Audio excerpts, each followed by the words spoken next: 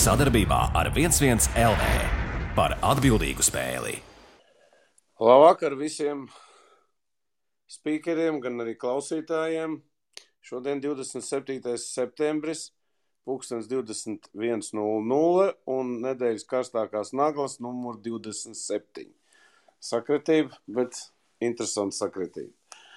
Šodienas mūsu tēmas būs 3 - hokejs, boks un Formula 1. Sāksim mēs ar hokeju. Ir ļoti daudz nozīmīgi notikumi notikuši pagājušajā nedēļā, un tāpēc es gribētu varbūt sākt ar pašu nozīmīgāko. Viesturs Kozels ir ievēlēts Starptautiskā hokeja federācijas padomē, un tikko izlasīju jau, kad būs drīz pirmais izaicinājums jums. Ķīnu grib noņemt no distances olimpiskajā turnīrā, un kāds būs tālākais risinājums. Sveiks, Viestur, un dosim vārdu tev. Tūlītās es visu sakārtošu, sekundīt. Izcili. Tagad ir izcili skaņa. Nu jā, tāda... Pa Ķīnu bija tas jautājums tas, kad tikko presē parādījās, ka viņas it kā grib ņemt no distances nost, nezinu, kur 12. komandu likt. Tā ir pirmā pārbauda jaunai vadībai, varbūt izstāst, varbūt tās ir tikai bauda. Nē, tas ir reāli, tā ir reāla situācija. Es to neesmu dzirdējis tik smalki un tik daudz, bet kuluāros par to bija runāts, jo ir jāsaprot, Ķīna spēlē vienā grupā ar Kanādu, Ameriku un Vāciju, un mēs zinām to, ka Ķīnai kā lielvalstī, jebkurš zaudējums, jebkura ne pirmā vieta. Jā. Dzirdat mani, ja?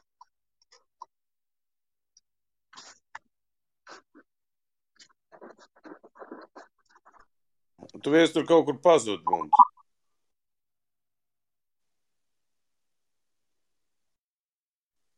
Varbūt, Jāni, apsveic tev ar pirmo parādīšanos mūsu pārraidē. Varbūt tu pakomentē, kamēr Viesturs te saslēgs savs. Tagad labāk, Valdi? Tagad ir ļoti labi. Okay. Super. Nē, kā es sākumā teicu, tad man liekas, ka Viestura nonākšana IHF vairāk, ka viņš pats saka, ka tas ir novērtējums visam Latvijas hokejam. Protams, tas ir novērtējums visam Latvijas hokejam, bet es domāju, ka tas ir novērtējums arī Viesturam lielā mērā, jo, man liekas, viņš Latvijas hokejā izdarījis ļoti daudz, salīdzinoši tādu, tomēr īsu laiku ģenerāla sekretāra amatā. Mēs redzējām spilgts treneris izlasē. Kopumā es teikšu, ka Latvijas čempionāts arī teiksim tāds, ja nekļuvis spēcīgāks, tad nostabilizējas to savu vērtību. Tāpat mēs redzam, ka izlase ļoti stabili spēlē, veiksmīgi norganizēta pasaules čempionāts, un es domāju, ka tas būs tāds labs teiksim, tāds nākamais solis. Un tagad ir interesanti, ko Hokeja federācija izdomās, kāds būs risinājums par ģenerālsekretāra amatu, jo tas, manuprāt, ir šobrīd droši vien, ka tāds, karstākais jautājums varētu būt tādā Latvijas hokeja. Viestur, vai nav bāžas, ka šis varētu radīt, teiksim, precedents, ka tajā turnīrā tomēr liela daļa spēļu, labi, ne liela daļa spēļu, bet krietni lielāka daļa spēļu būs tās augtās, skaidrās spēles, kur, šobrīd mēs jau redzam čempionātā, ka spēlē tur favorīti līderi pret apakšgalu, un tur ir lieli rezultāti, un tur lielākoties viss ir skaidrs jau pirms spēles, ir palielinās to komandu skaitu, vai tas nav risks?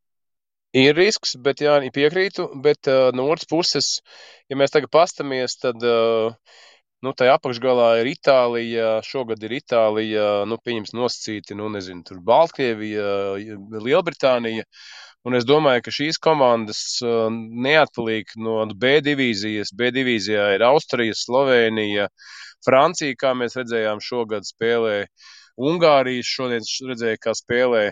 Es nedomāju, ka tās izlases 2-3 gadu laikā nevarētu progresēt. Es domāju, ka viņas progresēs, un doma ir nekādā gadījumā netaisīt formātu, ka spēlē tā kā tagad. Visticamāk, ka tas notiks, tad tās būs 4 grupas, un tās skaidrās spēles nebūs, teiksim, 5 vai 6 katrai komandai. Ja tās ir 4 grupas, pieņemsim, pafantazējam, par to nav tik smalki runāts. 4 grupas, 3 stiprākas komandas, 3 nosacīt vājākas komandas, pieņemsim. Un būs gana interesantas spēles, un tas savukārt palielina stipri hokeja prestižu globāli pasaulē. Un es paredzu, ka 2, 3, 4 gadu laikā tam līmenim ir jāizlīdzinās, jo tām nosacīti vājākajām komandām būs lielāka motivācija ātrāk progresēt, ātrāk investēt naudu. vairāk investēt naudu, lai tās komandas kļūst stiprākas. Tas formāts, kas varētu būt potenciāli 24 komandas principā, ja? 20 vai 24, es to nojaušu. Jāni, bija dažādas prezentācijas, dažādas sarunas, bija, Protams, tā diskusija līmenī. Diskusija ir sākusies, un tā ir veselīga diskusija, un ir skaidrs, teiksim, ka tai jāturpinās, jo tur ir, es personīgi uzskatu, ka laba ideja ir 24 komandas, pāanalizējiet to komandu spēku samēru, un tad arī padomājam vēl tālāk. Paga, bet tagad ejam tālāk. Tad savukārt tā būs tā pirmā divīzija, un tai otrai divīzijai savukārt būs papildus motivācija, daudz lielāka motivācija tikt tai tiešām A divīzijā. Tas arī radīs papildus progresu tai otrā divīzijā. Lietuva, Igaunija, Rumānija, Polija tur ir. Polija kādreiz spēlēja A divīzijā. Pateic, kā mums Polijā ir labs hokeja līmenis. Tagad Polijā hokejs attīstās ļoti strauji. Tur droši vien fantazējot tālāk, tur varētu būt kaut kāda rotācija, ka tur kaut kāds 2 vai 4 komandas krīt ārā un 4 Tieši nāk uz augšu. Tas būtu. Tieši tā. Katrā ziņā šī diskusija jau mūsu starpā jau ir gana interesanta un veselīga. Ja? Tā kā, es domāju, ka tas ir pareizais veids, kā attīstīt hokeju pasaulē nākotnē. Kungiem vēl ir kāds jautājums Viesturam? Ok, tad Viestur, mēs tev laižam tālāk stūrēt. Mēs stūrēt tālāk. Jā, paldies tev par sarunu. Paldies jums visiem teiksim. Jā, paldies. Tā, nākšais jautājums. Elvis Mezļīkins, 5 gadu, 27 miljonu. Lotār, tu esi, kas saka, arī uztaisījis podkāstu par šo. Varbūt pastāst mūsu auditorijai kaut ko vairāk, ko nozīmē varbūt Elvim šis līgums un vispār, kāpēc viņi noslēdz tik lielu līgumu? Tas noteikti saistīts ar to, ka Kolumbus rēķinās ar viņu ilgtermiņu vārdsargs.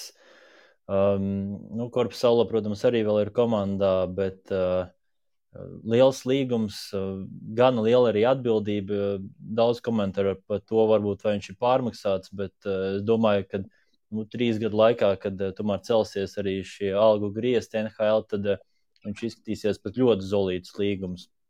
Un kā ģenerālmenedžers Keklēnens arī izteicās, ka pirmā vārdsarga loma viņam nav garantēta, bet starp rindām var saprast, ka Korpusalo tomēr šī sezona viņam arī diktēs tos noteikumus, uz kuru komandu viņš dosies, uz cik labu un ko pretī varēs Kolumbus saņemt, jo 2 vārdsargi vienā komandā nevar būt. Tā kā, Mezļīkins noteikti būs pirmais.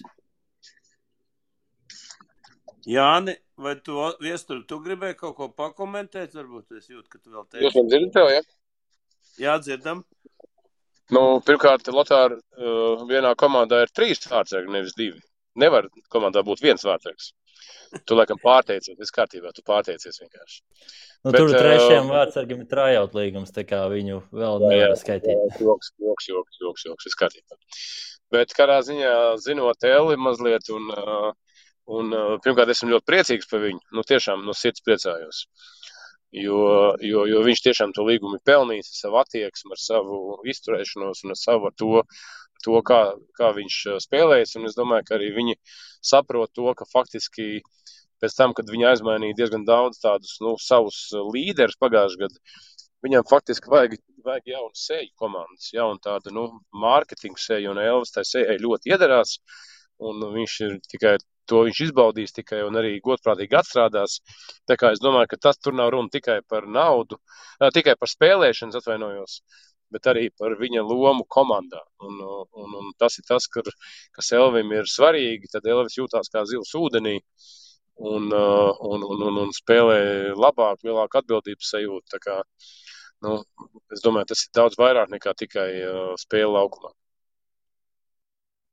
Mums ir pieslēdzies arī Kaspars Dauguviņš, un varbūt Kaspar izstāst, ko tu domā par šo Elvu līgumu, un vispār varbūt kaut ko tu vairāk zini.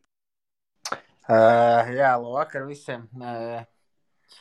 Protams, ka tas tāds drošības pilvens, teiksim tā, 5 gadi vēl pagarināt līgumu, un tev vairs nav jāuztraucās ne par finansiālo pusi, ne par ko tagad. Es ar Elvu arī runāju, ka tagad ar vēsām domām viņš var mierīgi gatavoties un koncentrēties tikai labākajiem rezultātam. Un, protams, no vienas puses diezgan neloģiski, ka klubs noslēdz 5 gadu līgumu, negarantējot viņam pirmā vārdsarga lomu. Es domāju, tas tuvākajā nākotnē tiks atrisināts. Droši vien Somu GMs savējo Somu tik viegli arī atlaist prom negrib. Bet es domāju, ka Elvis parādīs savu labāko spēli un ar rezultātu, teiksim tā, nostiprināsies kā pirmais vārdsargs komandā.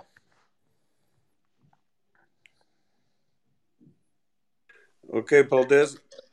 Paldies, Kaspar. Jāni, ko tu gribētu nokomentēt vēl pēc? Tas, ka, man liekas, Kolumbus pagaidām tiešām nedeklarē skaļi, ka viņš būs pirmais numurs, tur diezgan skaidrs, ka viņš būs pirmais numurs. Tā kā Kaspars arī saka, neviens klubs neparakst tik lielu līgumu ar vārdsargu, ar kuru viņi nerēķinās nākotnē. Un Elvis ir, es domāju, ka pateicīgs, to savukārt Viesturam var piekrist. Elvis ir pateicīgs tāds, teiksim tā, komandas tēls. Viņš ir interesants ārpus laukuma, viņš ir interesants vārtos ar savu sniegumu un ar savu, teiksim, visu to raksturu un tādām izdarībām interesantām. Un viņš ir personība, kā mēs vienmēr esam teikuši, viņš ir rokzvaigzne. Latvijas hokeja rokzvaigzne jaunā kaut kā tā. Man vēl Kasparam būs jautājums par Elvi, par olimpiskām spēlēm. Kā tu vispār vērtē tagad, teiksim, tādu viņu, varbūt tādu gribēšanu un vēlēšanos, viņš varēs, teiksim, tā veiksmīgi arī Latvijas izlasē nospēlēt? Kāda ir tā sajūta? Man ar tā, tie lielie līgumi parasti biedē. Es domāju, ka noteikti viņš varēs labi nospēlēt. Viņam nav tagad nekādu lieku stresu, viņam viss ir un tagad ir vienkārši jāizbauda hokejs un jāspēlē labākā spēle par olimpiādu, sakot, protams, ka tas ir tāds, kā jaunam vārdsargam, viņam pirmā olimpiāda būs, gribēsies sev pierādīt un galvenais ir nepārdegt. Bet mums ir 3 labi vārdsargi, kas būs līdzi, un es domāju, ka tur nevajadzētu būt nekādai problēmai. Elvis vienmēr, tas viņa lielākais pluss ir, kā saka, ka viņš ir good way cocky, ka viņš ir tāds pārliecināts par sevīm, bet labā nozīmē, jo kā vārdsargi sāk tur drusciņi uztraukties pa kaut ko tā, viņam tā spēle neiet. Tagad viņš ar to līgumu rokās un spēlējot NHL, es domāju, ka viņš vēl vairāk sev gribēs apliecināt un ķers tās ripas. Kā būs, to neviens nezin, bet man pilna pārliecība, ka viņš spēs mūs vilkt un būs viss kārtībā. Kas par ko nozīmē profesionālam spēlētājiem parakstīt tādu ilgtermiņu līgumu? Tas kaut kādā savā ziņā, teiksim, neatslābina viņu bišķiņu. Tu jau pats teici, ka viņš tagad ne par ko citu viņam nav jādomā, viņš var domāt par savu sniegumu un tam līdzīgi, bet tas teiksim, neatslābina viņu kaut kādā tādā, es nezinu, psiholoģiskā ziņā tur treniņos kaut kur varbūt ne līdz galam vēl kaut kas. Jo tu jau būtībā šobrīd esi nodrošinājis savu visu, kā saka, nākotni un ne tikai sev. Provokatīvi jautājumi. Es domāju, ka vārdsarga tā pozīcija ir droši vien viena no tām pozīcijām, kur pārliecība par saviem spēkiem ir visvairāk vajadzīga, jo cik es esmu komandās spēlējis, ja ir 2 baigi labie vārdsargi, tad beigās viņi neviens baigi labi nestāv. To arī varēja redzēt, kad tas Soms satraumējās, kā Elvim uzreiz spēle aizgāja, jo viņš ir pārliecināts, ka vienalga, kas notiks laukumā, ka viņš rīt būs vārtos. Un 5 gadu līgums, es domāju, tikai papildinās to viņa pārliecību, ka viņš ir labs. Kas treniņos? 2 vārdsargi NHL stāv treniņos. Nav jau arī tā, ka tur tie treniņi ir baigi smagie sezonā, jo visu laiku ir spēles. Eiropā varbūt tas būtu drusku savādāk, kur Šveicē spēlēt ir tie ilgtermiņa līgumi, kur tu vari redzēt, ka tie šveicieši jūtās ļoti labi kā zivs ūdenī, zinot, ka viņi te vēl spēlēs 20 gadus šajā līgā, bet reti, kur mums Eiropā ir tāda. Man nav bijusi tāda ilgāk pa 2 gadu līgums, nekad nav bijis, tā kā man grūti, protams, to spriest, bet lielai daļai spēlētājs domāju, ka tas ir tikai pluss, jo tu vari koncentrēties uz citām lietām, tu nedomā vairs par nekādām statistikām, kas tev jāuzlabo, lai pagarinātu līgumu, un tad tu koncentrējies tikai uz komandas spēli, un tam visam vajadzētu tikai palīdzēt viņam. Tā laikam jautājums vienkārši par spēlētāju ambīcijām, vai ne? Un Elvim ambīcijas vienmēr ir bijušas, un liekas, ka būs, vai ne? Viņam ir jaunas virsotnes, ko viņš grib sasniegt. No ambīcijas, protams, ir lielas viņam, un viņš arī viņas tā nebaidās izmest tur sociālos ārā, kas citreiz varbūt uzliek, viņš pats sev varbūt uzliek to lielo pressure, bet cik es zinu, Elvis viņa sarakstos ik pa laikam, tas ir tas viņa pluss, ka viņš ir super pārliecināts par sevi. Viņš, ja cilvēks viņu nepazīst, visi var domāt, ka viņš ir tāds iedomīgs vai kaut kas, bet viņš nav tāds. Viņš ir vienkārši liek tos milzīgos mērķus, uz ko viņš iet. Un, protams, ka tas ir viņa trumps. Un, cerams, ka viņam tas viss turpinās strādāt. Viņš ir smagi strādājis Eiropā no mazām dienām aizbraucis caur Šveici, izsities tēli līdz augstākajiem, pēc tam Amerika, un izlasē viņš jau ir parādījis sev, un es ar viņu runāju, es atceros tos pirmos gadus, kad vēl Beļavskis bija treneris, ka Elvis atbrauc ar Norvēģiju, bija spēle, kur pirmajā periodā, man liekas, 6 norīja uzreiz draudzības spēlē. Viņš pilnīgi varēja redzēt, ka viņš ir salūzis, ka viņš nevarēs pavilkt. Un tad mēs viņu tur parunājām, ka viņa laiks vēl pienāks, un ka tu esi labs, un tad arī viņš nākamajā gadā atbrauc to izlasi, kad viņš bija izlasē, tad varēja redzēt, ka viņš bija cits, ka viņš bija super pārliecināts par sevīm, un tas arī bija tas viņa, kā viņš paņēma to draudzības spēlē, sākot tur nostāvēt uz nulles, un tad vispār viss salikās viņam. Ok, paldies, Kaspar. Nākošā tēma arī saistīta formāla Latvijas izlases. Jo tikko parādījās ziņa par Oļegu Znaroku, kad galvenais izlases tur tas, kā var pateikt, boss Rotenbergs, atbildot uz jautājumu par Znaroku, par galveno treneru, viņš pateica tā, vai mēs apspriežam galveno lomu filmā? Godīgi sakot, liekas, ka Treķaks arī šodien iznāca ar kaut kādu, kad viņš neatbildēja, kurš būs galvenais treneris. Manuprāt, Krievijas izlasēja sākušies diezgan liels spēlīts, un manuprāt, man liekas, ka Rotenbergs nepieļaus Oļega atgriešanos izlasē, jo tur tas konflikts ir ļoti dziļš. Varbūt kāds te vēl, varbūt kas par tevi iedosim, tu tur esi bijis gan ar Oļegu kopā, gan zini to Krievijas atmosfēru, kas tur un ko tur, un vai tu gribētu, lai viņš nebūtu izlasē un būtu Latvijas izlases asistents? Tā es. Oļegs vienmēr bijis tūs mums, laikam manai paudzei, mēs viņu esam izgājuši visiem posmiem izlaši cauri no U18 sākot, un viņš zina lielu daļu spēlētājs izlasē, un arī tagad, kad bija kvalifikācija, viņš daudz padomus sniedz gan vairākumā, gan pat tā personība, kā es teiktu, ka viņš ienāk tajā ģērbtuvē, ir tāds, uzreiz tāda kārtība arī varbūt drusciņi, un viņam arī labs humors ir, ko var pasmieties, bet runājot par Krievijas izlasi, man grūti ir pateikt. Kaut kāds konflikts, protams, tur ir bijis. Bet cik es dzirdēju, kad tas viss ir jau tā kā sen piemirsts. Tie Krievi paši saprot, ka nav daudz treneri viņiem, kas var aizvest izlasi līdz augstākajam tam punktam. Oļegs bija ar izlasi kopā. Viņi vinnēja gan pasaules čempionātu, gan olimpiādu.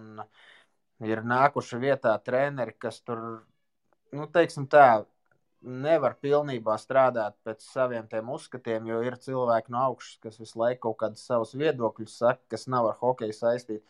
Un Oļegs laikam ir bijis tas cilvēks, kas, kam ir pofīgi, ko viņam tur nāk, saka kaut kādu oligarhi. Un tas ir viņa tas trumps, ka viņš darīs tā, kā viņš uzskata. Un ar to viņš ir rezultātu sasniedzis, un man gribās teikt, ka viņš būs tajā izlasē, jo nav viņiem daudz cilvēku, kam ir tāds respekts no spēlētājiem, un droši vien arī no visa personāla, kas ir izlasē.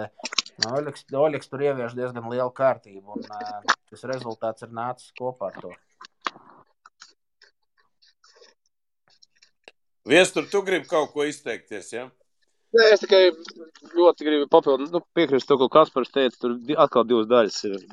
Viena daļa ir sportiskā daļa, otra daļa ir to, ko Kaspars teica, ka Oļeks nebaidās no autoritātiem, viņiem autoritātes nav, viņiem čaļi hokeja spēlētāji ir pats galvenais, jo viņš ļoti labi saprot, ka viņi ir tie, kas iet un cīnās par uzvarām, metā zem ripām, un Oļeks par tiem čaļiem rūpējies, vienmēr un rūpējās, un es domāju, tas atslēgas vārds, ka tie cilvēki saprot, ka viņiem vajag tādu vadoni pie stūres, kurš koncentrējās uz spēli un hokeju, nevis to, kas notiek apkārt hokejam. Un tur Krievijas hokeja vadītājiem ir jāsaprot, ka jāpalīdz spēlētājiem, nevis ir jātaisa viļņi ap hokeju. Un tur Oļeks, protams, ir perfekta persona. Kāds vēl grib izteikties par šo? Man būs viens jautājums, Kasparam. Kāds ir lielākais plus Oļegam, skatot no spēlētāja acīm, kā spēlētājs? Man kā spēlētājiem pie viņa spēlējot, vienmēr viss bija skaidrs laukumā, kas ir jāizdara. Ir konkrēts uzdevums. Teiksim tā, visi treneri tev māk iemācīt kaut ko, un tu mēģini darīt to, ko treneris pasaka, bet Oļeks vienmēr ir bijis, nezinu, varbūt tāpēc, ka es esmu pie viņa sācis spēlēt no 16 gadu vecuma, bet es sapratu pilnīgi visu, ko viņš man skaidro laukumā, un es arī zināju, ka es dabūšu iekšās, kad, ja neizdarīs kaut ko, varbūt tas lika citreiz to papildu stresu, bet tas bija tas, kas tev motivēja kā spēlētāji izdarīt to, ko treneris vēlās, jo tas strādāja arī.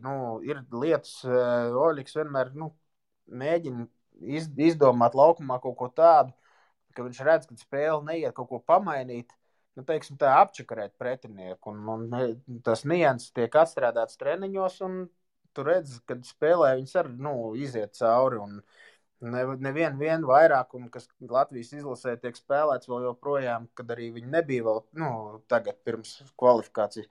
Tāpat mēs atceramies tās izspēles, to līniju, un to var redzēt ne tikai mūsu spēlē, bet arī ir KHL vēl daudz spēlētāji, kas pie Oļega ir izlasē bijuši, ka viņi turpina to darīt. Un tas ir viņa tas trumpis, laikam, viņš ir labs motivators un arī ļoti gudrs uz visādām tādām mazām niansēm laukumā. Liels paldies. Es par to esmu dzirdējis arī par Mancīnī, par Obradoviču, laikam visiem lieliem treneriem ir tādas pašas prasmes. Paldies par atbildi. Tiešām ļoti. Vēl kāds grib kaut ko izteikties šī jomā?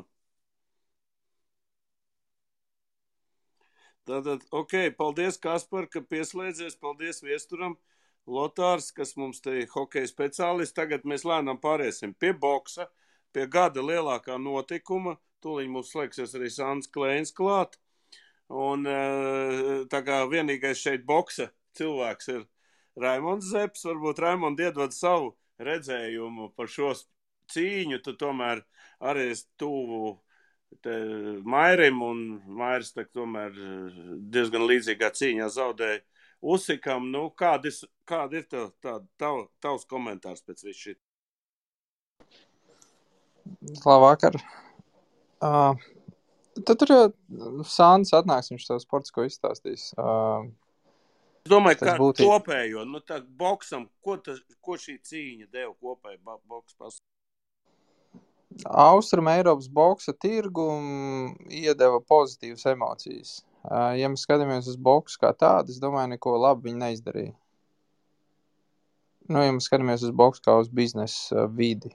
Bet tā var droši vien, ka vairākas mazās lietas saskatīt. Svarīgs būs, kā revanšs noslēgsies. Jāņem vērā, ka tas Džošā tomēr ir barojis ne tikai sevi un savus promotors, bet ir barojis veselu sistēmu visu šo laiku. Un visu šīs lielās cīņas ir spējis uzturēt, principā, visu to sistēmu. Viņš viens pats, es pieļauju ar to naudu, ko viņš nopelna mačrumam, ir spējis izaudzināt desmitiem vai simtiem citu bokseri, kas dzīvo uz tās naudas, kamēr paši nespēja nopelnīt. Tādi, kas paši spēja nopelnīt milzīgu naudu, ir ļoti maz. Principā, revanšs, es domāju, ka arī ir vienīgais variants viņam šobrīd, jo tas atkal nozīmē atgriešanos pie stadiona, atgriešanos pie, kur tur stadions vai Wembley's vai Spurs stadions vai kāds cits, pie 70, 80, 90 tūkstošiem cilvēku. Tas nozīmē milzīgus pay-per-view ienākums, iespējams pat lielāks, visticamāk lielāks kā šajā cīņā. Bet, ja tas nav revanšs, tad principā es domāju, ka tā ir atgriešanās no stadioniem uz arēnām. Un arī pay-per-view diez vai tur ies pār 500 000 Anglijā, kas šobrīd ir apmēram tas viņa līmenis. Un attiecīgi naudas visiem būs mazāk, visai sistēmai būs mazāk, jo augša nesaražos visam pārējiem.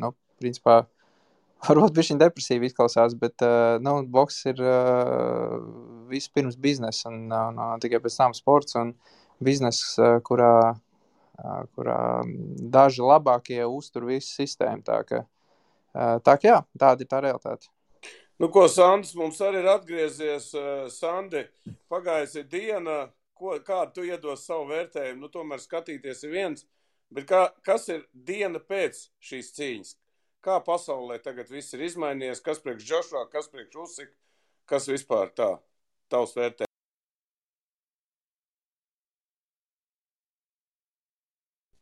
Dzirdat mani? Jā, ļoti labi. Runā. Jā, sveiks visiem. Tā, Valdi, zin kā, kopā noskatījāmies. Mēs jau, kā saka, visus momentus izrunājām. Vienīgais, ko es gribētu pateikt, ir tas, ka tagad ir kā, visas 3 jostas ir, un arī 4. ir Eiropā, neskaitot tas, ka tur Furijs trenējas Amerikā, bet un visi abi 2 ir Baltie, jā. Melnajiem nav nekādas jostas, un es domāju, ka tagad līdz ar to vispār Usiks, kā saka, ir to boksu atgriezis atkal, teiksim tā, atpakaļ mazliet, jo ka visi bija domājuši, ka tagad viss notiks, būs mega cīņa, atkal drausmīgākie miljoni un tā tālāk, bet tagad viss atgriezās atpakaļ. Visticamāk, es domāju, ka dzirdot to, ko Joshua teica pēc cīņas tajā intervijā, kad revanšā viņš taisās atstrādāt kaut kādus momentus, ar kuriem varētu, teiksim, tā Usikam trāpīt, un viņš sāk stiprāk sist, pats saprot, vēl tā nebūs, un viņš neko samainīt nevarēs, un es domāju, ka viņš zaudēs ne šitā, bet vēl, es domāju, iespaidīgāk tieši, kas būs revanšā. Tāpēc mums noteikti gaidīs cīņa, es domāju, ar Wilders. Es neticu, ka vinnēs arī Fury. Mums gaidīs cīņa Joshua, ne Joshua, bet Usiks Furys. Lūdzu, uzdodiet jautājumu Sandim, ja kamēr šeit ir, boks ir, tas bija diezgan mega notikums arī mūsu YouTube kanālā, ļoti daudz klausījās, skatījās, tāpat kā Maira Briedi varbūt, tā kā droši. Jāni, tev ir jautājumi? Jā, Sandi, Usiks pēc cīņas teica, ka šis vēl nebija labākais Usiks, ko mēs esam redzējuši un ko mēs varētu potenciāli redzēt. Kas viņam vēl ir tās rezervas, jo mēs te, daudz ir runāts pa viņu tām stiprajām pusēm, kur varbūt vēl ir tās procentu kaut kādas rezervas, ko viņš vēl varētu uzlabot, kur viņš vēl varbūt varētu kaut kādas savus mīnusus nomest nost. Tieši, ja mēs ņemam pa šito cīņu, tad viņam bija, ir vēl 2 momenti, kurus es domāju, ka viņš pieliks klāt uz nākamo revanšu cīņu. Tā ir tā viņa klasika, kad viņš tā kā Joshua tur to džebu priekšā, viņš arī Joshua viņu nesit, viņš tieši turēja. Usiks vienmēr griež iekšā vairāk aiz tās kreisās rokas, un tad viņš sit. Viņš šoreiz vairāk tā kā no taisnas līnijas viņam mēģināja sist, viņš tik daudz negriez iekšā toreiz, ka mēs ar Mairu gatavojāmies uz to viņa cīņu. Teiksim tā, viņš te kruzerveitā to darīja vairāk. Es domāju, ka nākošā cīņā viņš to darīs arī vairāk, un vēl otrs moments ir tas, kad viņš ļoti labi Joshua izvilka, teiksim, tā izraustīja, bet Joshua pārvēlās, viņš netrāpa viņam, bet viņš viņu tajā brīdī nesodīja. Es domāju, ka viņš arī nākošā cīņā viņu vairāk sodīs tieši par šitiem momentiem. Tā kā tie arī būs tie galvenie momenti, es domāju, ko viņš pieliks. Sandi pafantazēja vēl nedaudz, Briedis ir savā labākajā top formā. Kā viņš izskatās pret Joshua? Mēs te visi atceramies to cīņu Usiks Briedi. Man pašam bija arēnā iespēja skatīties klātieniem, tas bija tāds, teiksim, ļoti spilgts, teiksim tā. sporta pasākums, es domāju, kopumā visai Latvijai. Kā Briedis izskatās pret Džošua? Briedim esot savā top formā. Pafantazē. Tur jau nav ko fantazēt. Es domāju, ka pēc Usika cīņas otrās Džošua var Briedis ar viņu sisties, un viņš viņu arī nogāzīs. Nogāzt, ja? Tu saki nogāzt, ja? Mēs skaidrs, ka šobrīd mēs fantazējam. Es arī tādu scenāriju, ka viņš varētu Briedis izties, tas jā. Bet kā viņš tiešām viņš tik tu patiesi pārlēns, ka viņš nogāzt? Es domāju, ka jā. Es domāju, ka arī otrā cīņā tur nav brīnums, kad Usiks viņu nogāzīs. Es domāju, tur nav, tur es dodu pēc šitā. Es neredzu vispār Džošua vairāk, ko viņam darīt tagad tālāk. Es nezinu, ar ko viņš tur varēs boksēt, ko viņš varēs darīt, jo, teiksim tā, redzot tos sitienus, kurus sita Usiks Džošua, viņš Briedam arī tādu strāpību. Briedis, to sitienus normāli turēja pie tā viss, kad viņam bija arī tā riba salaust, un viņš, teiksim tā, nebija, viņš bija izsists arī, viņam tur sāpēja, viņš bija izsists no tā savu līdzsvarā ārā, un tad, ka Usiks viņam tur 6. raundā tur piemet diezgan daudz tai galvā tos savus tos sitienus, viņš viņus mierīgi noturēja un vienā brīdī pat neaizpeldēja, bet Džošua no pirmā Usiks sitiena, mēs jau redzējām vairākus momentus, tur vēl bija tas taisnais galvā, ka viņš aizskrēja uz apakaļ, tie jau visi bija tādi viegli knockdown stāvošie. Tā, vēl kāds grib Sandim kaut ko uzdot par boksu? Droši, spīkeri. Kāds ir televizoru līguma apjoms apmēram uz to aizvadīto cīņu, Usika cīņu? Tas jau Raimondam jautājums vairāk. Raimond, tu esi papētījis? Garantētais bija Usikam 3 miljoni, Džošua 10 miljoni, un tad bija thresholds 450,000 pay-per-view buy, kurus arī sasniedza. Līdz ar to Džošua dabūs kaut 15, Usikam būs kaut kādi 4 vai 5. Liels paldies, diezgan iespaidīgi. Cik negodīgi? Tas nav negodīgi, tā ir realitāte. Mums ir varbūt, mums Austrumēropai, protams, ir baigais prieks par Usiku, un mēs arī ļoti daudz sekojam līdzi, bet Anglija tomēr ir boksa dzimtene, un tur ir arī tas lokāla patriotisms ļoti augstā līmenī, un lai arī mums šķiet, ka Usiks ir superzvaigzne boksa aprindās, protams, viņš tāds ir, tur vispār nav vārdu un vietas, bet, ja mēs runājam par to sociālo slāni, kas ir tas, kas tomēr saģenerē lielāko daļu pay-per-view pirkumu un arī, kas nāk zarē, attiecīgi tie ir cilvēki, kas pieslēdzās konkrētam sporta veidam, tad, kad tajā notiek kaut kas liels, kad ir sociāls notikums, tad viņam Usiks ir nebijis Rietumē Eiropā, un viņi labāk skatīsies Kalumu Smitu vai Eubanku junioru nekā Usik. Tā diemžēl tāda realitāte, bet tā atkal visa Austrumē Eiropa ir aiz viņa. Problēma tāda, ka Austrumē Eiropā atkal nenormālais pirātisms televīzijā, līdz ar to tāda pay-per-view kā tāda īsti nestrādā, un ka tie līdzekļi nav tādi kā Anglijā, bet tā samaksa jau arī ir attiecīgi par to, ko tu nopelni. Ja mēs skatāmies no tā šai cīņai, kurš boksers atnesa naudu, tad es domāju, ka tas pat ir negodīgi iespējams pret Džošua, tas 15 pret 4 vai 5. Ko pirms revanšu cīņas nozīmē biznesa pusi šajā situācijā, kad ir pirmā cīņa šādi noslēgusies pie šādām naudām? Kāda ir tā situācija pirms otrās cīņas? Ruvijs ir labs piemērs par pirmo cīņu. Es cipars vairs neatceros, bet man šķiet, ka pie pirmo cīņu viņš nopelnīja arī kaut kas bija tāds ap kaut kā 2-3, un par otru viņš nopelnīja 5 vai 6. Kaut kas aptuveni tāds man šķiet, un Džošua cēla savus 8 ciparu skaitļus ārā. Viņam nekas nemainījās arī otrajā cīņā. Viņš nopelnīja, man liekas, pat vairāk nekā pirmajā. Ok, man ir jautājums tagad par Mairbrietu. Diezgan daudz izskanēja jau šī cīņa pret vācieti Manu. Varbūt Raimond iedod kaut kādu ieskits, kā tur izstās, un vai ir kaut kāda programma, varbūt underkārts jau, kas tur kaut latvieši ir, kaut ko tu zini vairāk. Jā, gatavojās Mairs. Underkārdā būs LNK, līdz ar to būs vietējie džeki. Es īstenībā nezinu, Sandro, tev nebūs kāds tavējais? Būs tur. Es jau Valdim teicu, tur Rozentāls būs, Aleksejevs būs, tur Volkovs būs. Varbūt arī Vilcāns būs, bet viņš vēl jautājums, viņš vēl slims ir vienkārši šodien. Es pa Vilcānu, jā, es dzirdēju, ka es tieši to biju dzirdējis, ka viņš slims, ka viņš, Viņš šodien arī nebija sparingos, un es nezinu, kas ar viņu būs tur. Mēģinām viņu kaut kā dabūt tagad pie dzīvības, bet nav viņam šo Covid potējies, es nezinu, viņš vienkārši saslims ir. Bet tur, jā, tur underkardā būs. Es nezinu, Zaverlāns var likšot, jā, kaut ko Raimondu. Kaut ko piemetīs klāt, jā, bet tā. Es sapratu, ka LNK bija gatavojuši atsevišķu šovu, tā, ka principā vajadzētu būt baigi labi. Tā labām cīņām vajadzētu būt underkardā ar savējiem. Rozentālam būs tur baigi krutā cīņa, viņam 4-0 un viņam 5-0, tur būs čalis, tur būs laba cīņa. Un pārējiem arī neslikts it kā, bet tā kā, Vilcānām vēl vajadzēja būt labai cīņai. Vilcāns būtu labi, ja būtu bijis, jā. Jā, bet es nezinu. Tāpēc pagaidām tā. Mairs gatavojās. Šobrīd sparingo gatavojās. Te jau nav ko īsti teikt.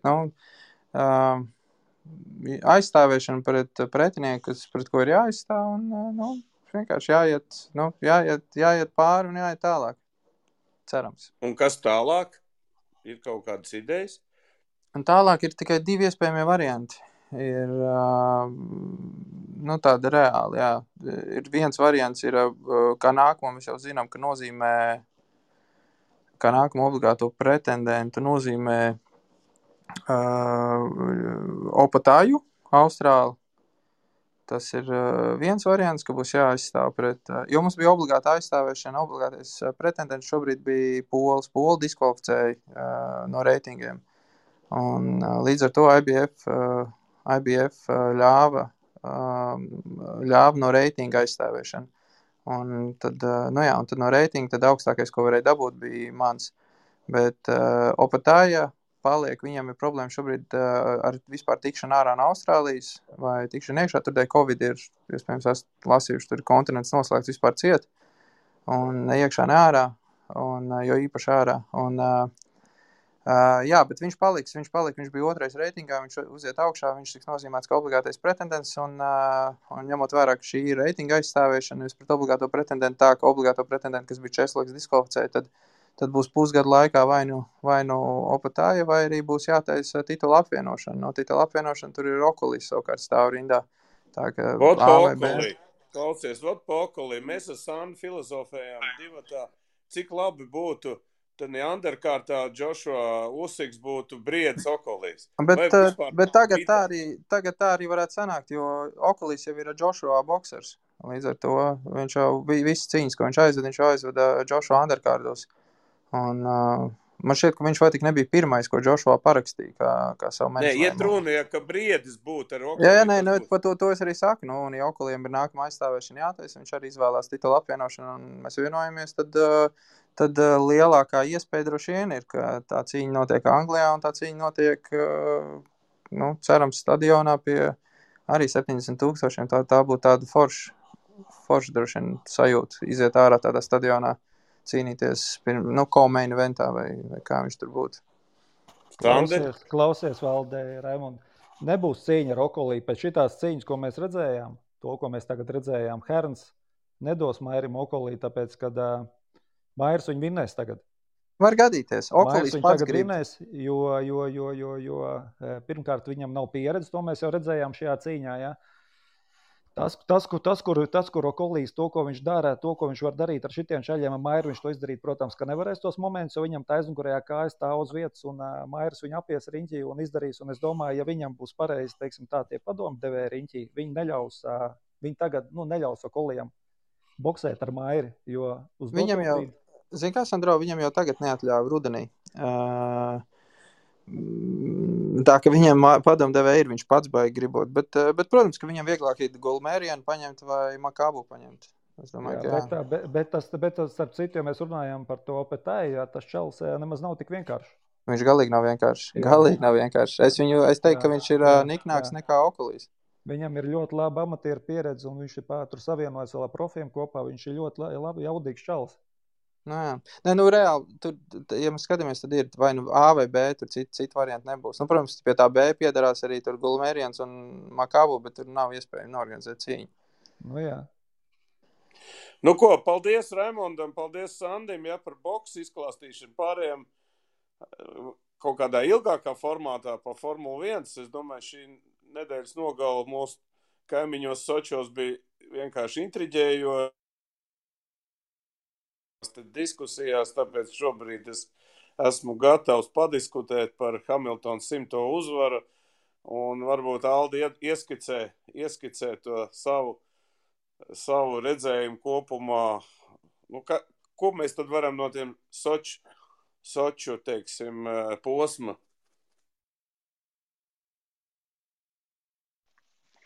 Halo, dzirdat mani labvakar? Dzirdam, labi. Jā, nu par Sočiem. Es redzēju šodien jūsu naglas, skatījos arī dienā. Jūs teicāt, ka tuvākais posms Rīgai. Tad es tā baigi precīzi zinu, bet man liekas, ka tuvākais Soči baigi tālu no Latvijas. Tur pār pa 2,5 štukām varētu būt tie kilometri. Mums puse Eiropas ir tuvāk. Posmi Ungārija nenoliedzami, un tā kā, ja grib braukt kaut kur, tad, protams, Ungārija, kaut kā Nürburgringa un Hockenheim noteikti būs tuvāk arī Beļģija un Holanda viennozīmīgi. Bet par Sočiem runājot, tad, nu, protams, lietas viss sajauc jau sestdienā, kur kvalifikācijā atkal McLaren izvilka lielo lozi, un šodien mēs nerunājām šo lietai nepieskarāmies, bet bija jautājums par to, vai nav, ka McLaren šajā tempā, kur šobrīd atrodas Mercedes un jau ir noķēruši un apdzinuši viņus, ņemot vērā pēdējos 2 posmus, tad īsti jau tā tomēr nav. Un McLaren ir strauji pietojušies, bet ātrumziņā viņi noteikti nav tikuši garām Mercedesam. Tā kā tur pagaidām nevajag lolot cerības, bet skaidrs, ka komanda ir iespaidīgi strauji izaugusi un bail iedomāties, kas būs nākamajā sezonā. Turklāt ar 2 tādiem džekiem, kas jau var cīnīties par uzvarām, Lando Norris un Daniels Ricciardo jau ar uzvaru pieredzi, un Lando nekur tā uzvara nepaliks. Vakardien viņi nesanāca īsti vēl, bet pilnīgi noteikti viņi nekur nepazudīs tā pirmā uzvara viņam. Un, nu jā, viņi gāja uz visu banku, sevišķi Lando, un šeit mazdrusciņā komandai tomēr jāuzņemās ir tā vaina, kāpēc tas līdz galam nesanāca. Tomēr vakardien nedaudz varbūt pāršāva par strīpu, par savu mēģinājumu, tomēr būt gudrāki pa citiem un atrast vēl papildus meteorologus, lai noteikti precīzāks tos laikapstākļus. Bet es domāju, ka tas arī tāds mācību process un mentalitāte viņiem ir, faktiski tikai tagad jāmācās no savām kļūdām, viņi bišķiņ aburzījušies, ceļgals bišķiņ nobērzuši ir un nākušais izdarīs pareizos secinājumus, ņemot vērā, cik gudri cilvēki, viņiem tur James Keys un Zīdlis, tā kā, tur es domāju, ka tie prāti, ka nāks kopā nākamajā sezonā ar jaunu mašīnu šiem 2 pilotiem, tur bail tiešām iedomāties, kas varētu notikt ar to visu. Tā kā, es domāju, ka tie, kas tagad oranžās cepurītes nopirkuši, man liekas, ka Jānim arī ir, bet daudziem ļoti ir oranžās cepurītes, un tie nākamajā sezonā varēs ļoti lepni viņas nesāt. Jāni, man tev tāds jautājums par lietu. Tad es braucu, un man tagad saka, būs lietas, nebūs lietas. Un komanda saka, un pilots domā, kur ir tā fiška, kā tu izvēlies vispār? Braukt ar plikām vai braukt boksā iekšā? Izstāst mums to. Jā, čau visiem. Patiesībā, tā ir ļoti tāda sarežģīta situācija. Faktiski pilots, tā kā brauc pa trasi, viņš redz to faktisko situāciju, to konkrēto situāciju. Es arī braucu mainīgos laikapstākļos, kad vienā trases galā kaut kur jau līst, un vienā ir īstenībā pilnīgi sauss, un pat saulīt reizēm spīd, un tad tu nevar saprast, uz kuru pusi kas tur virzīsies. Tāpēc arī Formulas 1 komandām ir šie te radari, kur rāda, kā tas viss kustēsies, un tad viņiem ir vairāk tā kā informācijas par to, jo es kā pilots, es redzu, man tur, nezinu, ja formulē tas ir uz stikliņa, manā gadījumā uz priekšējā loga, es redzu, kaut kur līst vairāk, kaut kur līst mazāk, kaut kur sāk slīdēt, kaut kur neturās, kaut kur atkal ir ok. Es mēģinu pielāgot savu braukšanas stilu konkrētajiem apstākļiem un pielāgoties pie situācijas. Un tad komandai patiesībā ir tas galvenais uzdevums man jau dot informāciju par to, ka būs vai lielāks lietas, vai mazāks lietas, vai kas, ja. Tā kā, šajā gadījumā, Mercedes nostrādāja pareizi. Viņi diezgan konkrēti pateica lai arī uz pirmo aicinājumu Hamiltons neiebrauc iekšā, viņi pārliecināja, ka viņam ir jābrauc iekšā, jo viņi redz tomēr vairāk, jo pilots redz tikai esošo konkrēto situāciju, un viņam ir jāpielāgojas pie tiem sarežģītiem apstākļiem. Lando, protams, gribēja izspiest maksimumu, un es viņu absolūti nevainoju tajā, jo patiesībā tā, ka viņš to darīja, es pie sevis nodomāju, ka es būtu darījis tieši tāpat. Zinot viņu visus tos apstākļus, ka viņš bija smuka aizmucis no visiem projām, un tā viņa būtu pirmā viņa uzvara, un pie tam vēl pie tādiem nosacījumiem, tur bija pārāk daudz likmes uzlikts, pārāk liels tajā visā. Tā kā, šeit es personīgi vairāk vainoju laikam komandas pusi, ka viņi nebija pietiekami uzstājīgi un nebija kāds, kas tiešām uzņēmās atbildību šo te lēmumu pieņemt un tomēr viņu ar varu, kā saka, dabūt boksos iekšā, ja? Tā kā, jo pilotam, viņam ir jāpielāgojas, bet viņš neredz to situāciju, viņš neredz, kur tas mākonis nāks ies, viņš tur jūt kaut kādu vēju plūsmas, kas mainās tur virzienu, bet ar to lietu ir švaki. Rasa, man tev jautājums, tu ļoti pārdzīvoji, ka Norris zaudēja. Labvakar. Pirms vēl es izteikšos, Jāni, gribēju tevi arī apsveikt ar visu komandu ar taviem sportiskajiem sasniegumiem. Bet, es tiešām pārdzīvoju, bet reizēs arī saprotu to jaunības maksimumu un to pirmkārt jau pole position, kas iedeva to, man šķiet tās, to negluži grūdienu, bet to, kad izskatās, ka ir jābūt. Un es arī, protams, pārdzīvoju, bet tad, kad sāka jau, ka viņš neiebrauc boksos, es jau sapratu, ka ziepes būs lielas un ka piedestāls tur potenciāli nespīd, bet turēja līdz pēdējiem tās domas pozitīvas un maksimums saspied īkšķis, lai viss izdodās, bet jaunības maksimālisms un tas adrenalīns un vēlme uzvarēt bija liela un no kļūdām mācās. Es domāju, ka šī būs tā reize un kā tāda varbūt savā ziņā mācība, negluži sliktā nozīmē, bet es domāju, ka pieredzēja nenormāli liela lieta. Un, nākamreiz es domāju, ka gan komanda, gan viņš pats arī bišķiņ citādāk domās, rīkosies. Kā viņš pats teica, tur, un Jānis arī ar Aldi, kad tur bija liels likmes, un turpat, tas lietas varēja noturēties vēl tos 3 apļus pagaidīt, un tad sāk līt, bet patiesībā cepur nos par viņu drosmi un to pārliecību, ka viņš ies un darīs līdz pēdējiem, jo tad tas, ko es teikusi pirms tam, ja tev nav iekšas, tad tu tai sportā neesi, nevis derīgs, bet, tas nav tavs sports tādā gadījumā. Viņš izlika visu, ko viņš varēja, domāju, kā būs. Šoreiz nepaveicās, vēl sezonu priekšā, vēl uzvaru, vēl ir iespējams dabūt. Aldi, man tev tāds strateģisks jautājums. Kā būtu labāk Hamiltonam? Šī gadījumā uzvarēt un Verstappens otrais, vai tad, ja lietas nebūtu uzlīdz? Kā viņam būtu labāk? Es domāju, ka Hamiltons, ka izkāp no mašīnas, bija mērnā šokā, ka Verstappens ir 2. vietā, pilnīgi noteikti no 20. uz 2. pozīciju. Pēdējais, man liekas, ka Fetels kaut ko tādu izdarīja ar Ferrari, arī pa lietu. Tas jau gadus 2-3 apakaļ. Hockenheimā, man liekas, tas bija. Un Hamiltonam, protams, viņam jādomā lielā spēle, un tieši tas jau visu laiku vijās te cauri. Es pieminēju kvalifikāciju. Tieši tas pats bija arī kvalifikācijā. Tāpēc McLaren var iet uz pilnu banku kvalifikācijā vēl diezgan mitrā trasē. Lando Norris, Sainz, visi viņi var uzlikt tās sausā laika riepas. Viņiem nav ko zaudēt. Viņi normālos apstākļos būtu 2. rinda, 3. rinda. Tagad viņi var iet uz pilnu banku un riskēt gan kvalifikācijā, gan sacīkstē. Hamiltonam visu laiku ir jādomā par to lielo spēli. Līdz ar to arī lēmumi tiek pieņemti attiecīgi domājot par lielo spēli.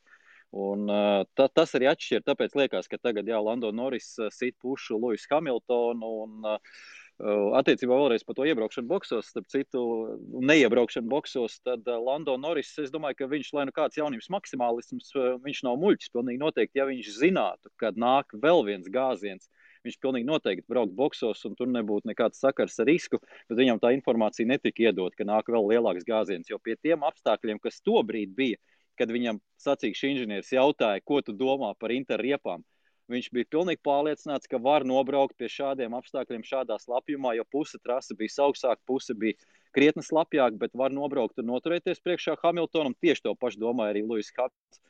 Un jā, nebija tas komandas uzstādījums kārtīgs. Komanda pateikt, pēc 15 sekundēm būs gāziens, pēc 20 sekundēm būs gāziens tālajā trases galā. Viņš arī braukt iekšā boksos. Tā kā tā saspēle vēl jāatstrādā viņiem pilnīgi noteikti. Un, jā, Hamiltonam es nezinu, vai viņam tik svarīgi bija šoreiz uzvarēt, to 100 uzvaru gūt. Tas, protams, tāda nasti, kas ir jānoliek malā, jo viņam diezgan ilgi bija 99, viņam ir ilgi arī 98. Un kaut kādā brīdī tas 100 ir jānoliek malā. Bet es domāju, ka svarīgāk viņam būtu bijis pat otro vietu samierināties sausā trasē, kā teica Valdi, un lai Verstapens paliek tur kaut kur 7., 6. vietā, un tas punktu pārsvars viņam šobrīd būtu lielāks nekā tikai 2 punkti čempionāta kopvērtējumā. Tas viņam šobrīd ir svarīgāk, pilnīgi noteikti. Nu, ko Kristaps ar mums pievienojies, Kristap, nākošais posms ir, ko tu redzi nākošajā posmā, kas atkal izšaus? Jo es pēdējā laikā, man saka, formula patīk, jo kaut kas interesants saka notiek gan kvalifikācijā, gan sacī. Čau visiem! Nu, mēs ļoti labi atceramies, kas notika pagājušajā gadā. Es domāju, ka favorīti ir joprojām Red Bulls un Mercedes, tas ir skaidrs. Bet, jāskatās, kāda būs laikapstākļi. Varbūt tās atkal būs lietus, un tad jau tur viss sagriezīsies kājām gaisā. Bet tā, prognozēt ļoti grūti kaut ko. Pašlaik pēdējā posma parādīšu, ka viss prognozes tiek apgāst. Es runāju par Turcijas, teiksim, to aerodromu tur. Kā tur izskatās kopumā? Te, man liekas, labāk Aldis pastāstīs nekā es.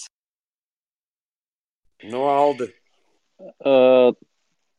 Šīs 2 trases, kas bija patās Monza un Soči, mēs to arī runājam iepriekš, bija tās, kur pilnīgi noteikti vajadzēja būt Mercedes pārsvaram, un viņš arī bija, un Mercedes pilnīgi noteikti nav pa maksimumu izmantojuši to savu potenciālo pārsvaru. Tieši pār Red Bull šajās trasēs, pateicoties lielā mērā McLaren, es domāju, Red Bull var uzsaukt McLaren kārtīgu ballīti par šo visu. Un Red Bull nomainīja šeit Maksam Verstapenam dzinēju, jauns motors uzlikts, svaigs pilnīgi no pēdējās pozīcijas. Viņš startē necerot neko uz īpaši daudz, un viņš aizbrauc 2. vietā sev neizdevīgā trasē. Nākamās visas trases ir vai ļoti līdzvērtīgas, vai nāk pēc kārtas jau, kur ir ļoti spēcīgi būs Red Bull. Tā pašā Brazīlijā teorētiski, Meksikā. Jāstāsta, protams, kas mums te viss notiks ar to Covid. Tur vēl joprojām pāris jautājums zīmes karājas gaisā. Bet tas sezonas noslēgums tagad pēc Sočiem izskatās vairāk, ka ir Red Bull pateicīgs.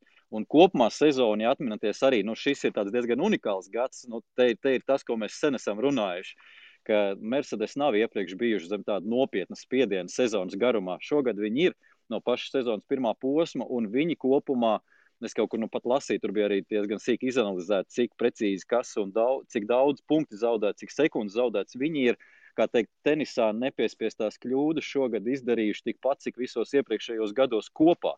Tas zaudējums ir tik liels tikai tāpēc, ka, tas Red Bull šobrīd ne tikai elpo pakausī, viņiem ir priekšā. Un Red Bull tomēr ir nedaudz mazāk kļūdījušies, un vēl pieliekam to klāt, kad sezonas, kā jūs teicat, pēdējā posmā trases ir pateicīgāks Red Bullam. Tad teorētiski izskatās, ka vajadzētu būt čempionam Maksam Verstapenam, bet Kristaps jau teica, te var viss notikt, un McLarens var tikpat labi iekost arī Red Bullam nākamajā posmā. Jāni, kas tev Sočos pārsteidz? Kur komanda, kur piloti? Kaut kas bija tāds, ko tu gribētu īpaši uzsvērt? Pirmkārt, es gribu uzsvērt Džordžiņu, Russellu, jo gan kvalī viņš izšāva kārtējo reizi mainīgos apstākļos. Protams, arī, kā jau Valdis min, ir komandas, kurām nav ko zaudēt. Un vispār pēdējās posmos, ja mēs Viljams 1. punktu gaidījām, tur sazin cik gadus vispār likās, ka visi jau sirmi paliks un nomirs, un viņiem nebūs to punktu. Tad tagad kaut kā pēdējās, es nezinu, cik jau gongs pēc kārtas, viņi ne tikai punktos, bet pat uz piedestālu trāpja. 4. Jā, par to ir runa. Tā kā Viljams tiešām, man priecē, un Džordžs Rasels man priecē, Latifi arī pielicis īstenībā diezgan normāli, jau izskatās pieklājīgi. Protams, McLarens, tur bez variantiem, protams, jāpaslavē arī McLarens ir. Un ko vēl? Botas man patīk. Man patīk, jo, lai cik tas dīvaini nebūtu, ja? Man patīk, ka viņš palaid Verstapenu garām, nu vienkārši, nu jo, nu gala beigās, nu tad kuļaties tur paši. Es jums vairs vajadzīgs neesmu, man ir līgums jau ar Alfa Romeo, viss ir kārtībā, nu tad kuļaties paši un domājiet, ko tur darīt. Nu es viņu vietā drīzākais laikam izdarīju tāpat, tā kā, un arī beigās, man liekas, Botas arī bija tas, kurš viss augstāk tur pacēlās tajos pēdējos apļos, tā kā viņam arī diezgan veiksmīgi gonga beigās sanāca. Un tā kā, jā, nu, kā saka, klasiskie varianti. Alonso gāja. Jā. Pārsteigts bija par to, ka tas lietas bija, viņš teica, es būtu trīniekā.